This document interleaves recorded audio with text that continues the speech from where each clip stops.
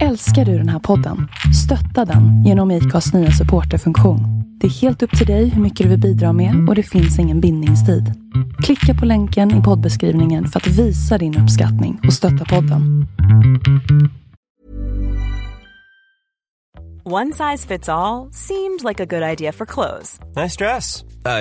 It's a t-shirt. Until you tried it on. Same goes for your healthcare. That's why United Healthcare offers a variety of flexible, budget-friendly coverage for medical, vision, dental, and more. So whether you're between jobs, coming off a parent's plan, or even missed open enrollment, you can find the plan that fits you best. Find out more about United Healthcare coverage at uh1.com. That's uh1.com.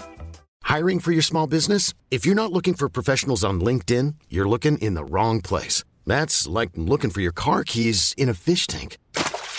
LinkedIn helps you hire professionals you can't find anywhere else, even those who aren't actively searching for a new job but might be open to the perfect role. In a given month, over 70% of LinkedIn users don't even visit other leading job sites. So start looking in the right place. With LinkedIn, you can hire professionals like a professional. Post your free job on linkedin.com/achieve today.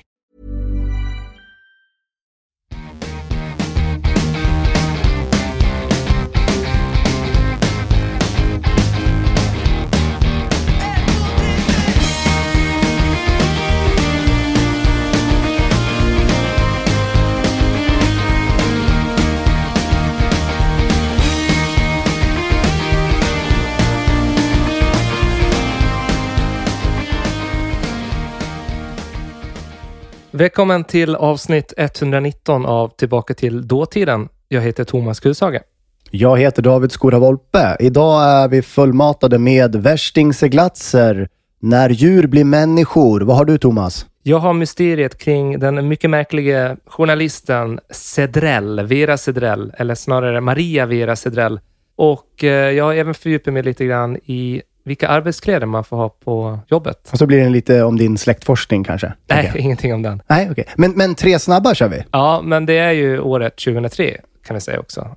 Augusti månad. Ja, augusti månad tror jag 4-11 som vi har fokuserat på. 3 snabba.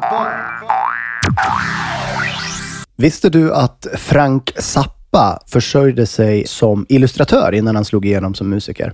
Nej. Han hade en specialitet, får jag reda på här i DN 2003. Han illustrerade födelsedagskort. Jaha. Och det var faktiskt Zappa själv som ritade omslagsbilden till albumet Absolutely Free från 1967. Men när karriären då tog fart så slutade han med bildkonsten. Därför är den nu då 2003 något av en sensation när eBay, finns eBay fortfarande? Jo, men det finns det väl. Ja, men jag tycker jag aldrig hör någon säga eBay Amazon längre. Man hör ofta. Ja, eller hur? De har tagit över. Men eBay i alla fall bjuder ut en oljemålning från 1961 av den unge Zappa. Titeln är dock typisk för den sexbesatta gitarristen. Titeln är Horny och för de som kan engelska vet att det betyder kåt. Vad tror du att utropspriset ligger på? Säkert $100,000. 800 000 kronor, så det var ju ganska nära av det. Ja, det är mycket pengar. Det är mycket pengar där. En politisk bomb det här året, det var ju att en speciell person valde att ställa upp i ett guvernörsval i USA. Arnold Schwarzenegger. Ja, det var det. Man har nästan glömt bort det, eller? Ja, och sen har man glömt bort att det var så pass länge sedan som 16 år sedan. Men det är klart, han kanske inte är, aktiv längre kanske, eller? Är det film igen för Arnold? Jag vet inte vad han gör, men han är inte guvernör längre. Men han blev ju sen vald till guvernör och lyckades. Så jag minns ju ändå att det här var någonting som man, i alla fall i Sverige, tyckte var märkligt. Att The Terminator blev governator. Ja, exakt. Men fundera på, fast det borde ju ha varit tidigare som man typ fattade. Alltså det kan inte ha varit första gången som en skådespelare gjorde den, vändningen liksom. Nej, vad fan, Reagan var ju... Jo, men Reagan var väl ändå lite för gammal för oss, tänker jag. Det här var ju ändå vår tid, Thomas. Exakt. Det som hände den här veckan var i alla fall att han slutligen då tillkännagav att han skulle ställa upp. Hans kommentar var, jag tänker åka till Sacramento och rensa upp. Rensa upp? Coolt. Ja. Bra att han kör den då. Den referensen till liksom Terminator. Enkelt, men ändå så jävla Bra. Ja. Och en av hans politiska motståndare var ju porrkungen Larry Flynt. Så det var ju ett speciellt val då som Kalifornienborna, vad säger man? Kaliforniensarna. Vad fan heter det? Kalifornienborna.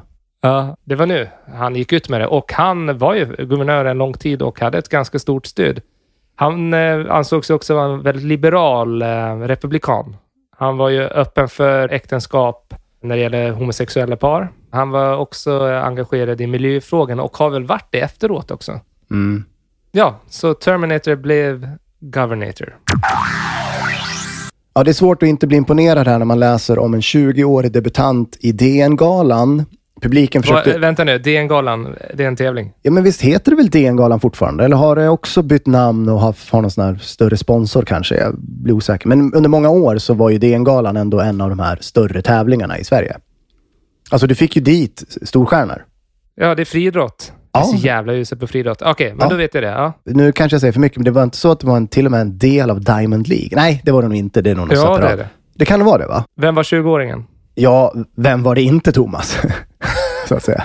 Hur många 20-åringar har vunnit i debuten på DN-galan? Hon vann längdhoppet på 6,59. Publiken försökte lyfta fram Carolina Klüft mot 7 meter, men nya kelgrisen stannade på fullt godkända 6,59. Fan vad hon var dominerande under många år. Hon var ju det. Och det är ju hyfsat i början av karriären. Hon vann ju massa juniormästerskap och sådär.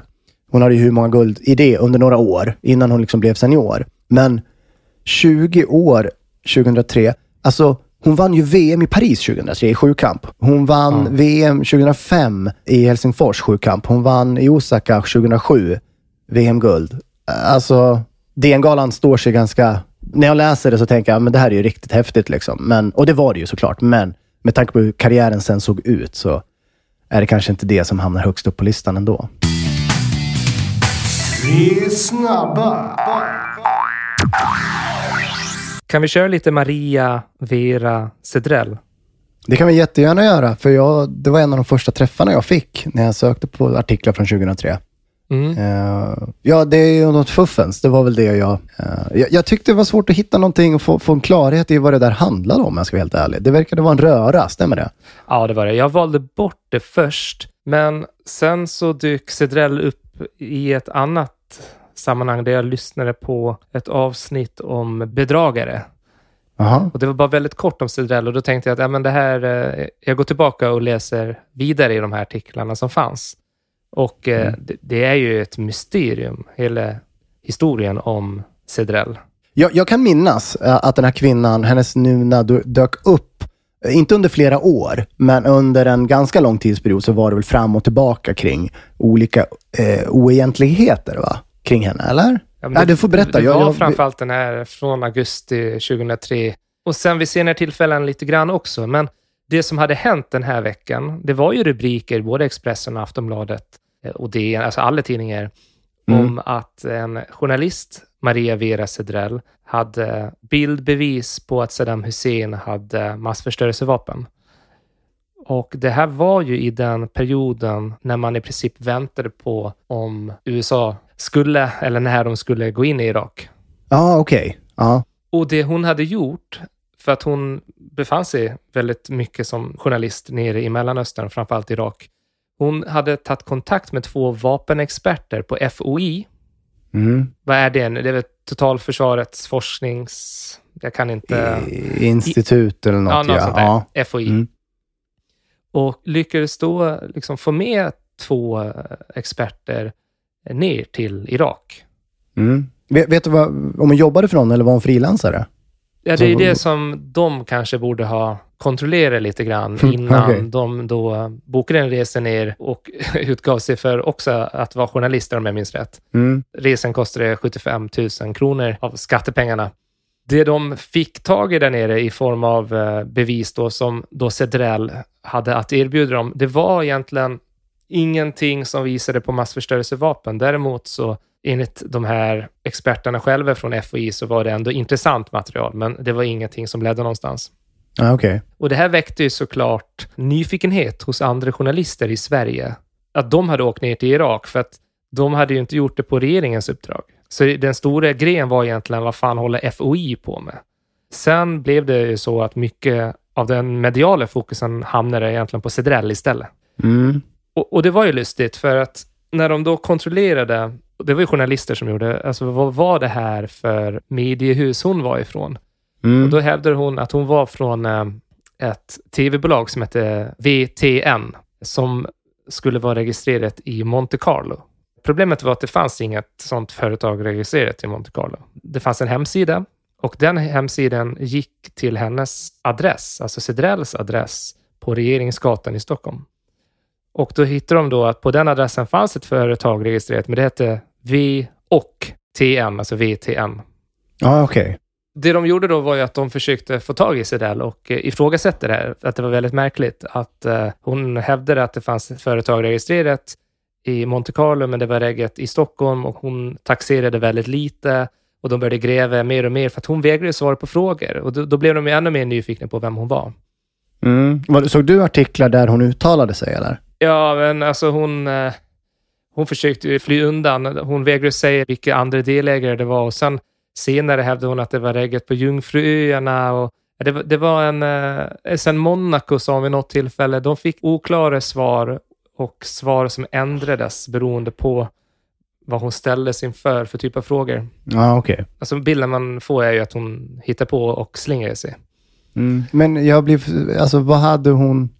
vad var drivkraften här? Jag vet faktiskt inte. Det är väldigt konstigt. Och den här lägenheten på Regeringsgatan, hon hade en stor jävla lägenhet. Alltså den var ju på 180 kvadrat eller något sånt där. Ja. Där hennes son också var reggad och mamman till henne. Sen hittade man ju att hon hade bytt personnummer. För att hon invandrade till Sverige från Jugoslavien 81. Ja. Och Cedrell, det låter ju knappast som ett juggenamn. Så jag vet inte om hon bytte namn när hon kom till Sverige. Och där visade sig att hon var ljuga i sin ansökan om medborgarskap. Men det kunde de inte göra så mycket åt vad jag förstår. För att man kan inte dra tillbaka medborgarskap. Den var från 81 alltså, eller? Men då när hon hade ändrat sitt personnummer, då hade hon bytt födelseår från 1952 till 1954 och bifoga ett dokument som hon sa var från Kenias ambassad i Stockholm. Varför drar in Kenya? Alltså var det... Ja, det är så jävla konstigt. För då hade hon bifogade det då och sa, men här har ni ett bevis på att jag är född 54 och att jag är född i Kenya. Ja. För att min pappa var Jugoslaviens ambassadör i Kenya på 50-talet. Han var det, eller? Nej, det var det inte.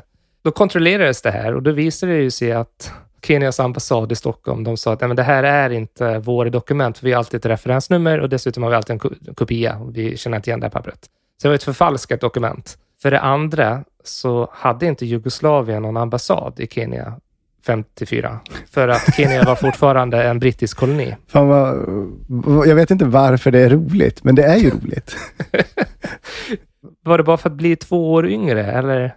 Nej, det är obegripligt varför det skulle spela någon som helst roll, tänker jag. Jag får inte ihop det. Men de här sakerna och att det var felaktigheter i deklarationer och så vidare gjorde ju att hon blev ju brännmärkt. Alltså, man såg ju henne som en skojare och därmed inte som en journalist som var att lita på. Men hon var ju journalist. Alltså det var ändå, det var sant. Alltså hon hade en journalistutbildning och hade jobbat som journalist. Det fanns inget fuffen där. Det var inte det fokus var på. Nej, hon var ju journalist och den här hemsidan hon hade då som inte går att gå in på nu tror jag har försökt. Där fanns ju en del så här dokumentärfilmer hon hade gjort nere i Mellanöstern. Enligt Sydsvenskan, jag läste en artikel, så ansåg ju de där att 2 av de här filmerna framstår som ren propaganda för kungahuset i Abu Dhabi. En heter Legend och den filmen handlar om att shejken Zayed och att han gör ett fantastiskt välgörenhetsarbete. Sen fanns det en film om drottningen Fatima och den hette Queen of Hearts och den handlar om att hon arbetar väldigt mycket för kvinnor och barn och så vidare. Så det fick ju också kritik. Alltså, vad är det hon gör för typ av journalistik? Med all den bakgrunden som då hade kommit fram så är det ju kanske svårt för kritiker att uppskatta och vara tillmötesgående gällande hennes verk, tänker jag. Alltså det blir lite otacksamt. Det kanske är världens bästa dokumentärfilmer hon har gjort, men det kan bli klurigt att sälja in det och få folk att älska det när hon har hållit på. Alltså jag vet inte hur många grejer du sa nu som hon har hållit på och försökt liksom bara fifflat. Nej, men sen lyssnade jag på ett gammalt ekot från P1 om henne. Det var någon gång där, september, oktober 2003. Där vad vet vi egentligen om Maria Vera Cedrell? Och det de säger där är ju att hon hade ju ett enormt stort nätverk i Irak. Ja. Så att hon hade ju någonting. Alltså, hon var skicklig på att bygga upp ett kontaktnät där. Eller bara skicklig på att luras och förställa sig, eller? Ja, hur som helst. Det kanske går hand i hand i det här fallet, det vet jag inte. Men för det egentligen enda journalistiska hon hade gjort som man kunde hitta, det var att hon hade lyckats få till en intervju med Iraks premiärminister Tariq Aziz. Ja. Och den intervjun sålde hon till TV4, vilket gjorde att hon var liksom före såväl Sveriges Radio som SVT, som också hade försökt att få intervjuer med han. Jag hittade en artikel också från Aftonbladet då, som jag huvudsakligen har läst, från november 2003, där de ställer sig frågan i rubriken världsreporter eller skojare. Då tar de upp det här att hon hade uppenbarligen, eller har, ett stort kontaktnät i den här regionen. De tar upp den här TV4-intervjun. Men de har ju då åkt ner till Bagdad för att göra en intervju med henne. Okay. När de intervjuar henne där nere så är hon med en världsjournalist som heter Peter Arnett. Okay. Jag känner inte till han, men när jag läste om honom så förstår jag varför han är känd. Alltså, han var korrespondent från Vietnamkriget, men blev känd under Gulfkriget 91 och var då reporter för CNN. Okay. Så kan man tänka, han var stor då. Så de här Aftonbladet-reporterna passade på att ställa frågor till Peter Arnett då, om Cedrell. Och då berättar han då, men vi träffades i Beirut 82 när det var inbördeskrig. Och han lyfte också upp att hon har ett grymt kontaktnät, hon är en ensam varg som kämpar väldigt hårt. Och han sa, när vi blev utslängda från Irak vid förra kriget så köpte CNN material av Cedrell. För hon var kvar. Okej. Ja, det är imponerande. Ja, men då hade hon ju någonting där, tänker jag. Ja. Sen frågar de också en annan känd journalist som heter Nate Thayer. Han var känd för att han gjorde en intervju med Pol Pot. När Pol Pot hade blivit avsatt som diktator i Kambodja så var han ju på flykt i djungeln. Och då hade den här Nate Thayer lyckats gjort en intervju med han, var ensam om att kunna göra det. Och han har berättat till Aftonbladet att Vera och jag, vi träffades i Nordkorea för första gången. Och då levererade hon bilder till tysk tv. Och hon lyckades få en liten sekvens när det var en militärparad. Och de bilderna visas fortfarande världen runt så fort det är inslag om Nordkorea. Säger han. Okej. Som 2 framgångsrika journalister som backar henne i det där. Nej, men det är ju jättefascinerande ju. Men varför skulle... Det blir så här... Det är ju uppenbarligen framgångsrik, väldigt duktig journalist. Varför denna skit? Kan jag känna. Eller har hon bara sagt det där till dem? Det var min första tanke, men jag tänker, så långt kan det väl ändå inte gå? Eller? Det kanske det kan. Ja, sen försvinner ju allting om Cedrell efter hösten 2003. Fram till 2009. Jaha. För då är hon tillbaka igen. Som tidningen skriver, hon har lurat Lars Adaktusson. Jaha. Hon har tagit kontakt med Lars Adaktusson som då jobbar på kanal TV8. Och säger till honom att jag har ett sätt att få loss Dawit Isaak från Eritrea. Det är att skjuta högt, ja. Och det är väl också kanske det som gör att Lars Adaktusson ändå går med på det här. För att slår han upp Cedrell på nätet så får han upp allt det här jag nu har sagt innan. Skandalerna kring FOI och det här. Men han blev väl så kåt på det här uppdraget. Han tänker, shit, jag kan vara den som får ut Dawit Isaak. Så att han nappar? Ja, alltså hon behöver 2,5 miljoner för det här. Så att hon och Dawit Isaak och en minister i Eritreas regering kan flyga ut han från Eritrea. De skickar då ner journalister från Expressen Jag vet inte om Expressen hade något samarbete med Adaktusson då. Ja. De tar sig ner till Jordanien och där på något sätt inser de att men det här kommer inte funka, det är bara en bluff. Är det Cedrell som försöker att lura dem eller är det så att hon har blivit lurad och tror att hon kan få loss?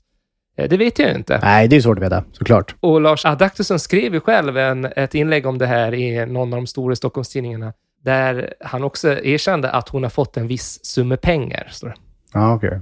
Så jag vet inte hur mycket hon fick. Nej. Så 2009 var hon tillbaka och söker på henne kan jag väl säga att hon är på någon konferens för krigsjournalister i Hongkong. Hon är på Manhattan och inviger en byst av Nikola Tesla utanför serbisk ortodoxa kyrkan där. Hon har också några YouTube-klipp för sin kanal. Trötta klipp, väldigt trötta klipp som har mellan 400 och 600 visningar. Jag får inte ihop det. Sen dess har jag liksom inte hittat någonting om henne. Jag tycker det har varit en period i Irak med krig och IS och allting. Ja, jag visst. Alltså, bor hon där? Eller? Jag vet inte. Nej. Så jag är nyfiken. Är det någon som vet någonting om mysteriet Maria Vera Cedrell så tycker jag ni ska höra av er tillbaka till datiden@gmail.com.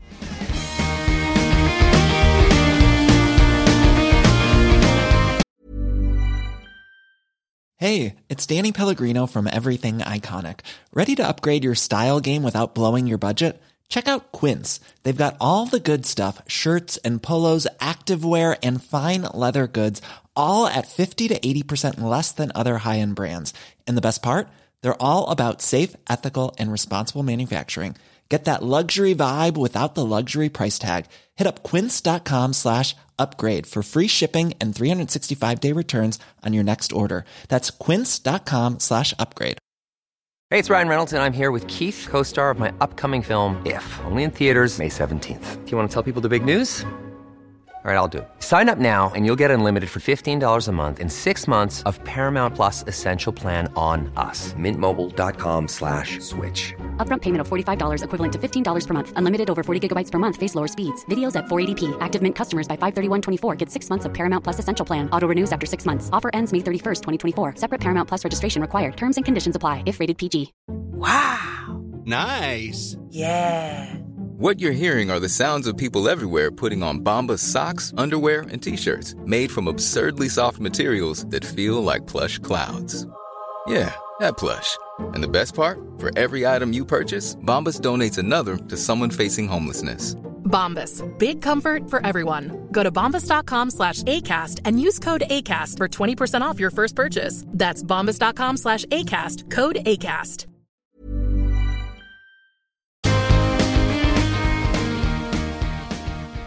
Nu Thomas så vill jag prata om Anders Roxe. Jag vill prata om det kvällstidningar nämner som värstingsseglatser och jag vill prata om vilka behandlingar som funkar på ungdomar i kriminalitet, droger och problematiskt beteende.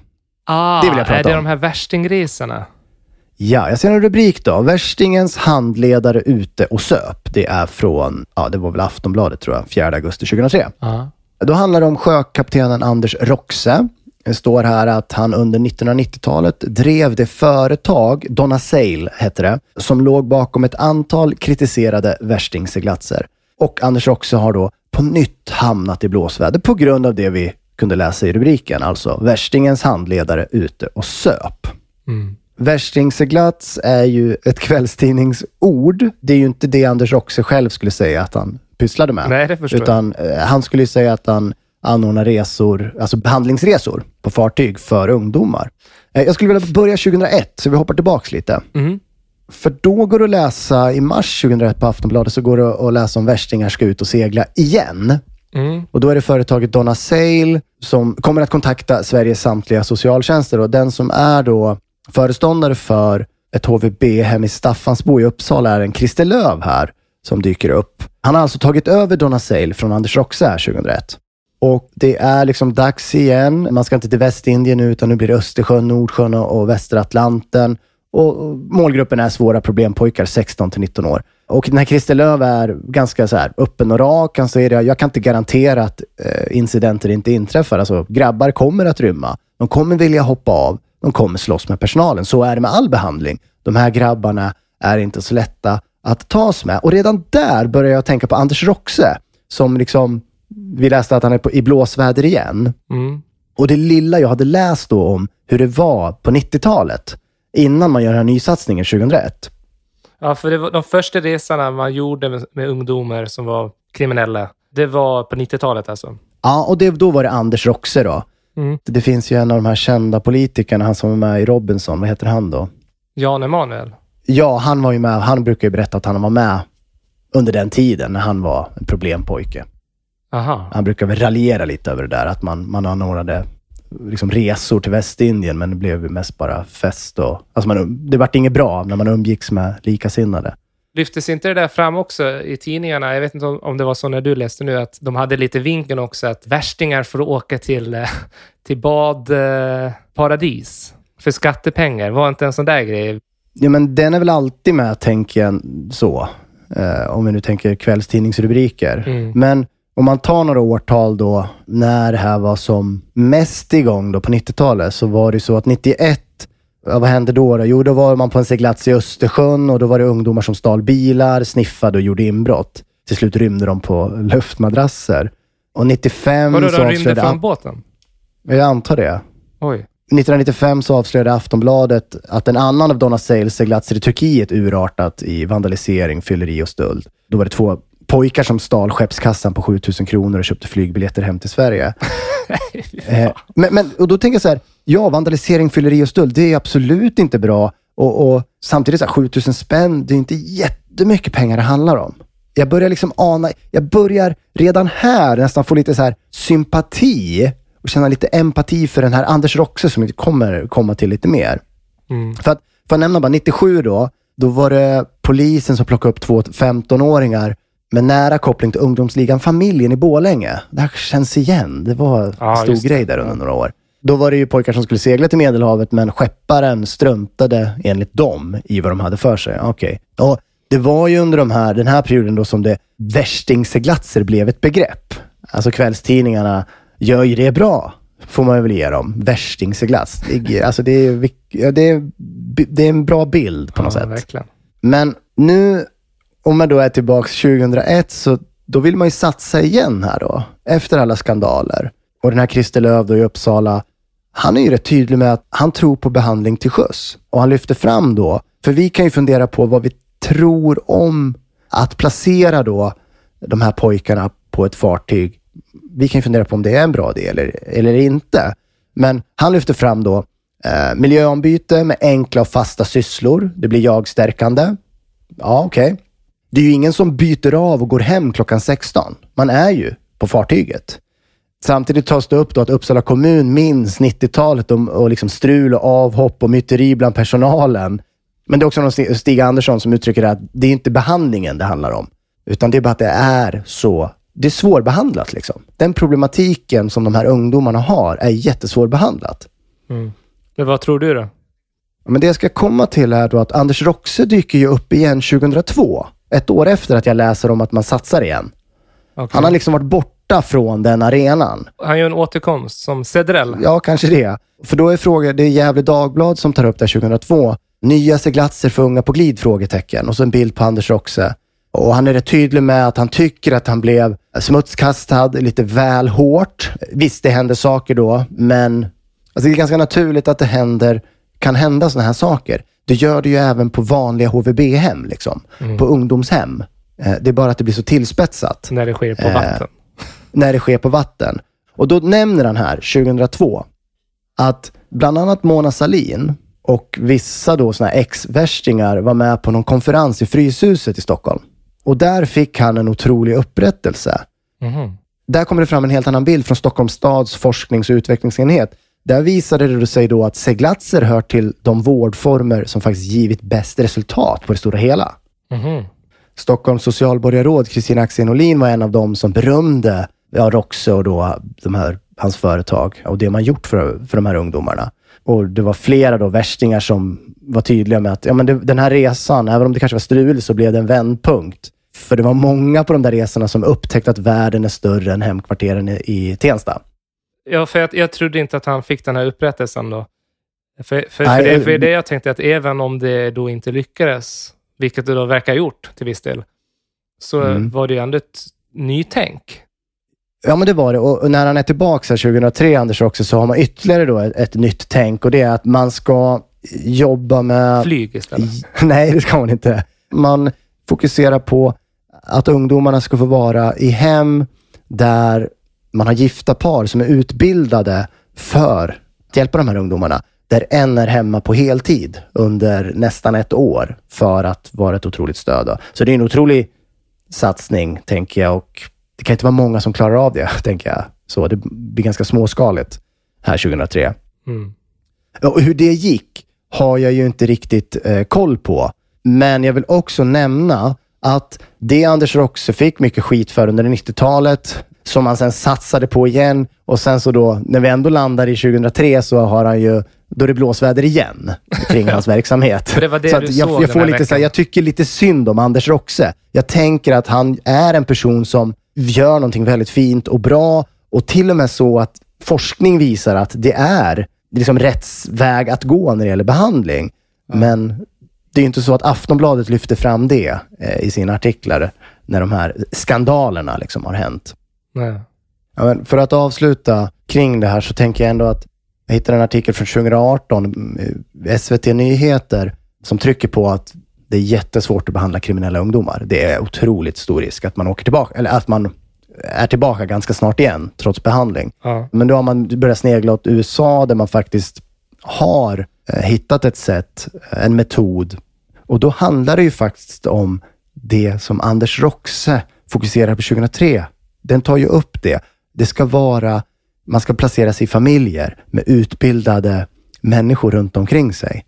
Med fokus på att liksom, ja, det han försökte 2003. Bara stötta. Man gör en av personerna gör inget annat än att bara vara ett stöd. Och det är det som i nuläget då verkar vara det som faktiskt funkar. Det är bara det att i Sverige är det så otroligt få som får tillgång till den typen av behandling. Det vi gör just nu, behandlingshem, har ju visat sig att just det här riskerna med kriminell smitta mellan de unga som placeras på ungdomshem är ju jättehög alltså. Ja. Men vad gör han nu då? Nu hoppas jag att Anders också bara glider omkring i Västindien på ett stort fartyg och får ha lite lugn och ro, känner jag. Okej. Han gjorde det bra. Ja. Han ska ha en eloge. Om du säger det så litar jag på det. Ja.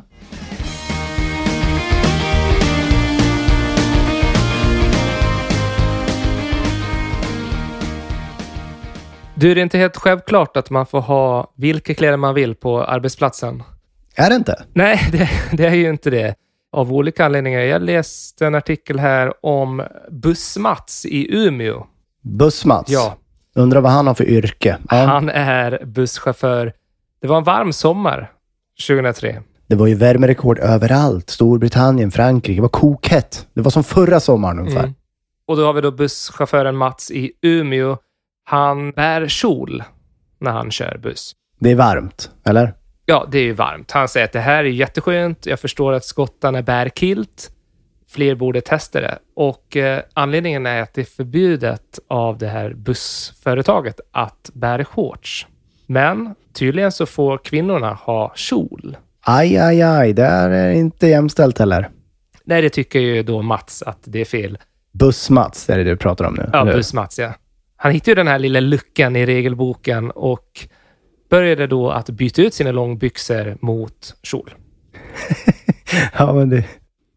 Man tänker ju att han är rättshaverist. Man vill ju tänka att han är skön, men han är ju inte skön. Ja, men eller så är han det, jag vet inte. Jag tänkte direkt att men han är ju grinig och därför gör han det i protest. Enligt han själv så är han inte alls det. Han säger så här: redan i fjol tänkte jag klä mig i kjol, men det blev inte av den gången. Det är olidligt att köra buss i långbyxor när solen ligger på mot vindrutan. Men har man kjol känns det helt annorlunda. Tidningarna har även varit i kontakt med VD:n för lokaltrafiken, Rolf Persson. Han säger att han är överraskad över att den här mannen klär sig i kjol. Men det är ju i enlighet med bestämmelserna, så han har inga synpunkter i att han har det i övrigt. Nej.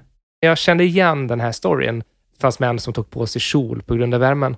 För det första, vad tänker du om att ha shorts på jobbet? Är det inte så att vi har ett, inte klassfoto, men så här personalbild något år när du har shorts på det? Nej, men jag fick utstå en hel del mobbing efter det. Så var det ju. Det var ju väldigt känsligt. 1, hur kändes det att ha shorts? 2, hur kändes det med kritiken du fick?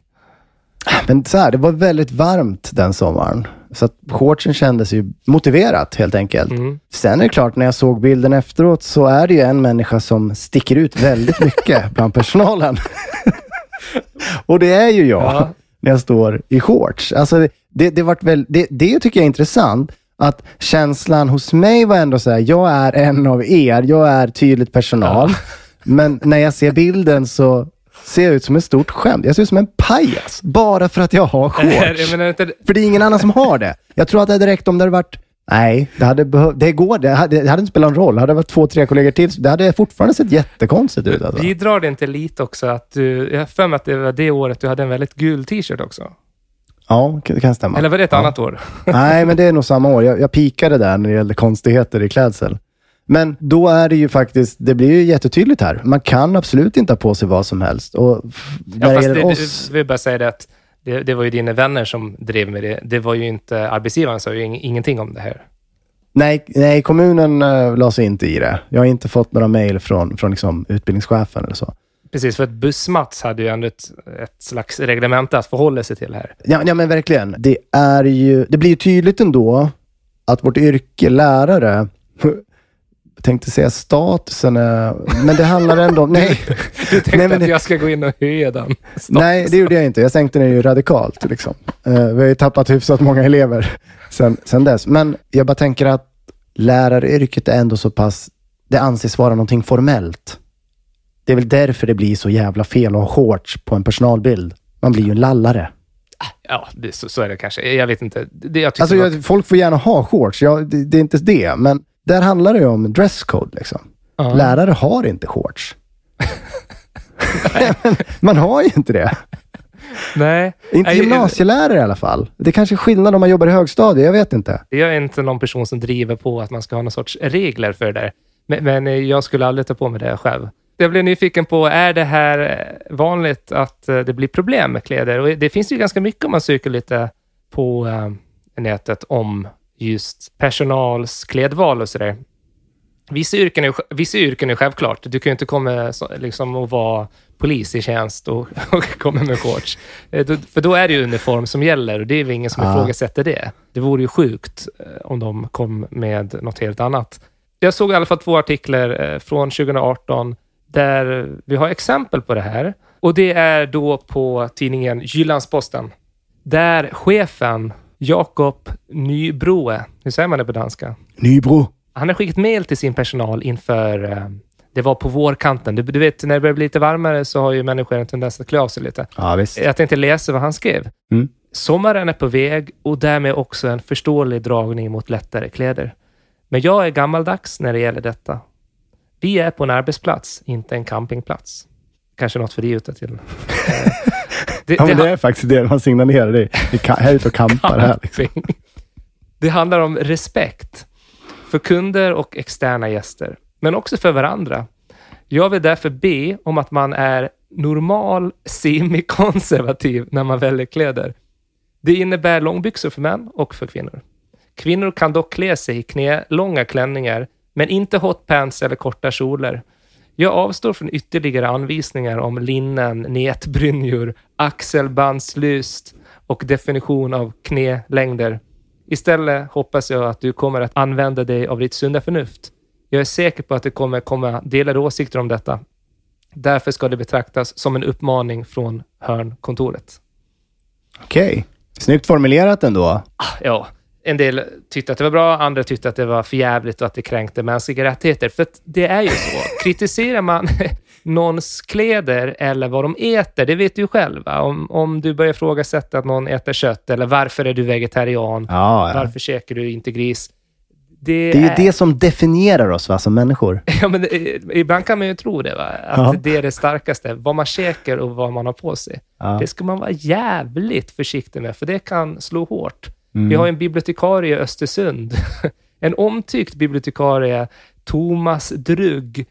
2018 så varslades han om avsked för att han inte tänkte bära en väst eller en huvtröja som arbetsgivaren då hade bestämt att man skulle ha på biblioteket, för att kunde visa att man är personal. Det fanns en logik bakom det här. Alltså de som kommer in på biblioteket ska se vem som jobbar här. Låter vettigt, ja. Det tyckte tydligen även Thomas Drugg att det var vettigt. Men han ifrågasatte varför personalen inte hade varit mer delaktig i det här beslutet. Framtagandet av kläderna kanske det var det. Ja. Och han var då varslad för avsked här då. Då har det gått ganska långt. Ja. Men det löste sig. De hade någon sorts samverkan med facket, såg jag senare. Så han jobbar ju fortfarande. Men det blev en stor nyhet där och det blev ju jättejobbigt för Thomas Druggs chef. Hon ville ju helst inte att redaktioner från hela landet skulle höra av sig om den där saken. Såklart. Och jag ska avsluta det här med Umeå igen. Börjar i Umeå och slutar i Umeå. Så sent som 2017 var det ytterligare tjafs kring kläder. Jag skulle säga första exemplet där i Umeå var ju inget tjafs. Bussmats, det var inget tjafs. Nej.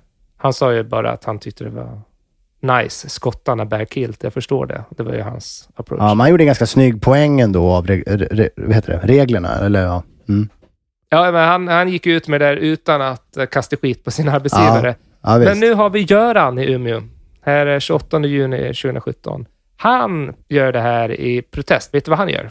Nej, jag har ingen aning om vad Göran gör. Han har kjol. Han har kjol? Istället för långbyxor. För att han får inte ha shorts i sitt yrke. Han är busschaufför i Umeå. Jaha. Det håller på att bli en folkrörelse det här i Umeå. Ja, manliga busschaufförer. Ja, det räckte inte där 2003 med bussmats liksom. Nej, för det var det busschauffören Göran Sandberg som hade tröttnat på att han inte fick bära kortbyxor på jobbet. Så i en protest så hade han då fixat en kjol. Han hade faktiskt lite problem att få tag i en bra kjol, men han hade frågat runt bland kollegor tror jag, och till slut så fick han en kjol som passade bra. Han hade ju testat och haft kortbyxor en gång, men då hade han fått en anmälan mot sig. Vänta nu, från? Jag vet inte vem som hade gjort anmälan, om det var någon kollega som var sur eller om någon chef hade sett det eller någonting. Men jag har svårt att se att en kund, alltså som åker bussen, skulle du ens reflektera över det? Vad busschauffören hade på sig? Skulle du liksom, oj, det här känns inte bra, han har shorts. Nej, det jag reflekterar över är ju att jag tycker det är konstigt att det finns inte AC i bussar. Ja, nej, det är också lite märkligt, ja. Är det tillräckligt svalt så behöver man ju inte shorts. Nej. Tänker jag. Eller så blir det så varmt för att det är så stor ruta som tar in sol. Jag vet inte. Han sa så här, förr fick vi ha kortbyxor. Men sen tog då Transdev, något företag, de tog över då bussturerna. Och då får han inte ha det här längre.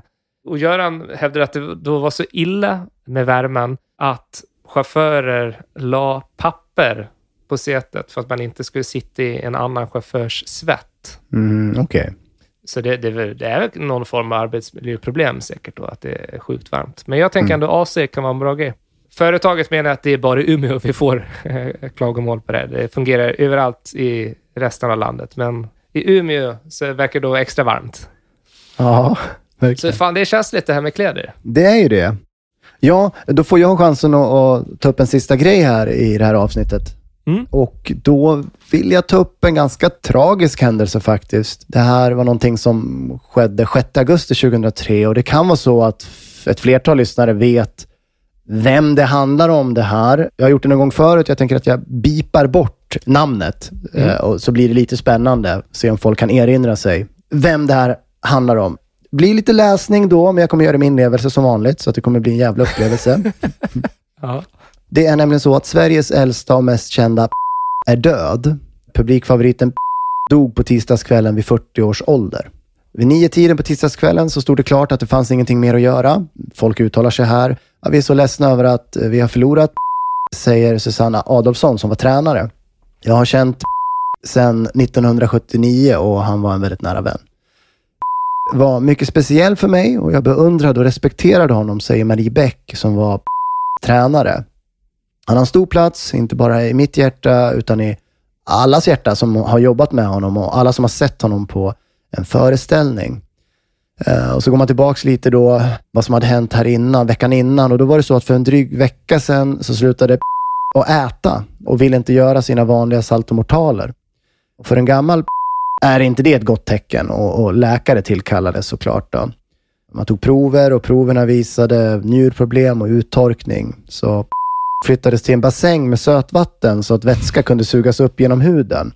Vi försökte få igång njurar med hjälp av tillförsel av vätska och elektrolyter via magsond, vistelse i perioder i färskvattenbassäng samt via dropp, men urinförgiftningen kunde inte hävas, säger Bengt Röken. Och här kan vi stanna till vid det namnet, tänker jag, Bengt Röken faktiskt. För att det är ju intressant. Han heter alltså det i efternamn. Man tänker ju att det är ett smeknamn då, men han heter då Bengt Röken. Och jag tänker, om man hängde med Bengt Röken så skulle man kunna ha ganska roligt. Oh ja. Nej, men det finns mycket där som är kul. Men vi ska inte fastna vid Bengt Röken, utan han var chef på anläggningen då. Och han bara konstaterar, om njurarna inte fungerar så är ju allt hopp ute såklart. Och sista då, som jag får reda på, att det är brunsttid och i vanliga fall skulle ha fullt upp som flockens enda vuxna hane. Han var far till 7, varav 2 hunnit flytta hemifrån. Tills för några veckor sedan var fullt vital, så det gick väldigt snabbt det här. I frihet är det ytterst få som blir så gamla som 40 år, berättar Mats Amundin. Och nu vet väl de flesta lyssnare vem det här handlar om. Vet du det? Jag har ingen aning. Men jag förstår att det är ett vattendjur. Är det någon jävla delfin eller något? Eller? Ja, det är en flasknosdelfin som heter Flipp. Var då? Det är på Kolmården där man har förlorat den här Flipp då. Det här minns jag inte alls. Det jag minns är ju Nelson. Ja, men Nelson har vi pratat om en hel del. Jag tänker det är intressant med Flipp här då. Jag kan tycka det är sorgligt såklart. Jag tycker inte så sorgligt. Det är kanske det. Jag är kanske en hemsk människa. Det är ju ändå en flasknosdelfin. Men man beskriver det ju som det här är deras bästa vän. Är jag helt hemsk nu? Alltså jag kan förstå att man ser ett djur som en nära vän. För det kunde ju ha handlat om liksom, jag tänkte så här, vad kunde det här handla om? Jo, det kunde handla om en hund också, eller hur? Så, lilla söta Lassie, liksom min bästa vän. Eller katt så här, stackars lilla Pelle som fick svansen avbiten när han var liten, typ. Med starka känslor. Eller hästar kunde varit. Ina Skott, Victor till i Sogen. Fan, de är egna Wikipedia-sidor liksom. Det är ju helt sjukt. Ja, alltså, vad jag är ute efter är ju att det finns ju vissa djur då som vi på något sätt, de blir människor helt plötsligt. Vi ser dem precis som människor. De är jämlika med oss. Alltså, blir det inte lite snett? För de här personerna som uttalar sig så är det egentligen inte så Nej, konstigt. Självklart är det en stor sorg. Det fattar jag ju. Ja, för att de är ju så nära det där djuret. Det vet ju alla som har djur. Ja. Att det blir en familjemedlem. Ja. Men det sjuka är ju att vad är det för Aftonbladet, eller? Ja, nu var det Expressen, tror jag. Expressen. Eller alla tidningar. Jag såg det var liknande artiklar i DN också. Men det här var Expressen, tror jag läste ur. Men det är ju att tidningen framställer det som om det var en människa. Det är ju det jag stör mig på. Jag stör mig inte på människorna som sörjer för att de förlorat liksom sin nära vän Flipp. Det har jag ingen problem. Utan, har du någonsin läst en dödsruna för en ko i tidningen? Eller ett får? Eller en liten gul gullig kyckling? Nej. Någonstans så kan vi inte hålla på hatta. Det kan inte vara så att vissa djur helt plötsligt är jämlika med oss, men vissa är det inte. Jag tycker då kan man dra liksom, då ska vi köra all in. Och så är det ju inte. Vi tycker inte att alla djur är jämlika. Så då ska vi inte hålla på. Då ska inte Aftonbladet hålla på att skriva så här. Okej? Och sen så tycker jag att vi gör som i Japan. Att vi i sådana fall, vi äter ju djur. Vi anser oss högre än djur. Då kan vi väl köra som i Japan. Det är en jätteintressant artikel. Massmord på delfiner? Nej, men alltså just det här att man kombinerar det här från 2013. Att man kan simma med delfiner samtidigt som du äter delfinkött. Va? Du ser, det går inte ihop för dig. Du bara, det kan man inte göra. Nej. Det blev kortslutning i hjärnan, men det var en grej för några år sedan. Men du kan ju inte på allvar mena att du har problem med att man värderar djur olika. Jo, men jag stör mig ju på... Ja, fast du gör ju det själv.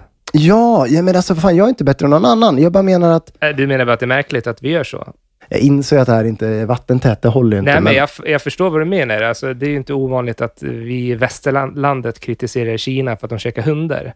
Nej. Men vadå, grisar är väl ungefär lika intelligenta som hundar, eller är de ännu smartare? Alltså, det har ju med kulturell kontext att göra. Ja, jag fattar att det är mycket mer till det här än att bara man läser om flasknos, att man läser om liksom Flipp som har dött. Alltså man får väl försöka bygga ut det lite, men... Jag menar, hade Flipp varit en fluga hade ju ingen brytt sig. Nej, men en fluga har ju inte känslor och kan inte känna njutning och smärta heller, liksom, tänker jag. Nej, men ska man dra gränsen vid däggdjur då? Nej, jävla rörig. Jag fattar att argumentationen håller väl inte liksom så, men kan vi inte bara konstatera att det blir larvigt när Expressen och DN skriver om en flasknosdelfin som om det vore en människa? Ja, Claes Elfsberg håller ju med det. Varför skulle han göra det? Ja, men det kommer inte ihåg det då, när vi pratade om Nelson. Ja, vad var det? Ja, men han blev så trött, för Nelson var en noshörning. Ja. Men han var som jag, han blev trött på det här, eller vadå? Jo, han tyckte det var förnedrande att han skulle sitta i Aktuellt, eller Rapport, eller vad det nu var, och... Ja, just det. Och prata om den här. Men då är jag med, Claes Elfsberg. Så han sa ju ett annat djur. Vad var det han sa? Han kallade noshörningsungen Nelson för flodhästunge. Ja. Men jag som sagt... Det är också ett sätt att protestera på sin arbetsplats. Men du, det var väl det vi hade, va? Ja, så hörs vi igen om 2 veckor som vanligt. Det gör vi. Hej då! Hej då!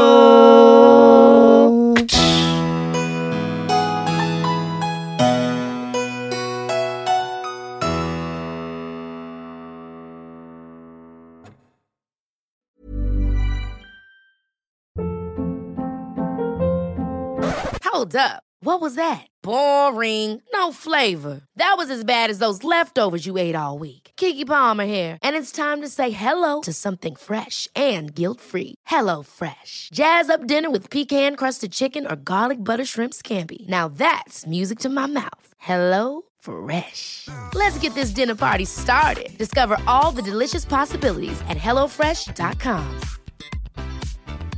Planning for your next trip? Elevate your travel style with Quince. Quince has all the jet-setting essentials you'll want for your next getaway, like European linen, premium luggage options, buttery soft Italian leather bags, and so much more. And is all priced at 50 to 80% less than similar brands. Plus, Quince only works with factories that use safe and ethical manufacturing practices. Pack your bags with high-quality essentials you'll be wearing for vacations to come with Quince. Go to quince.com/pack for free shipping and 365-day returns.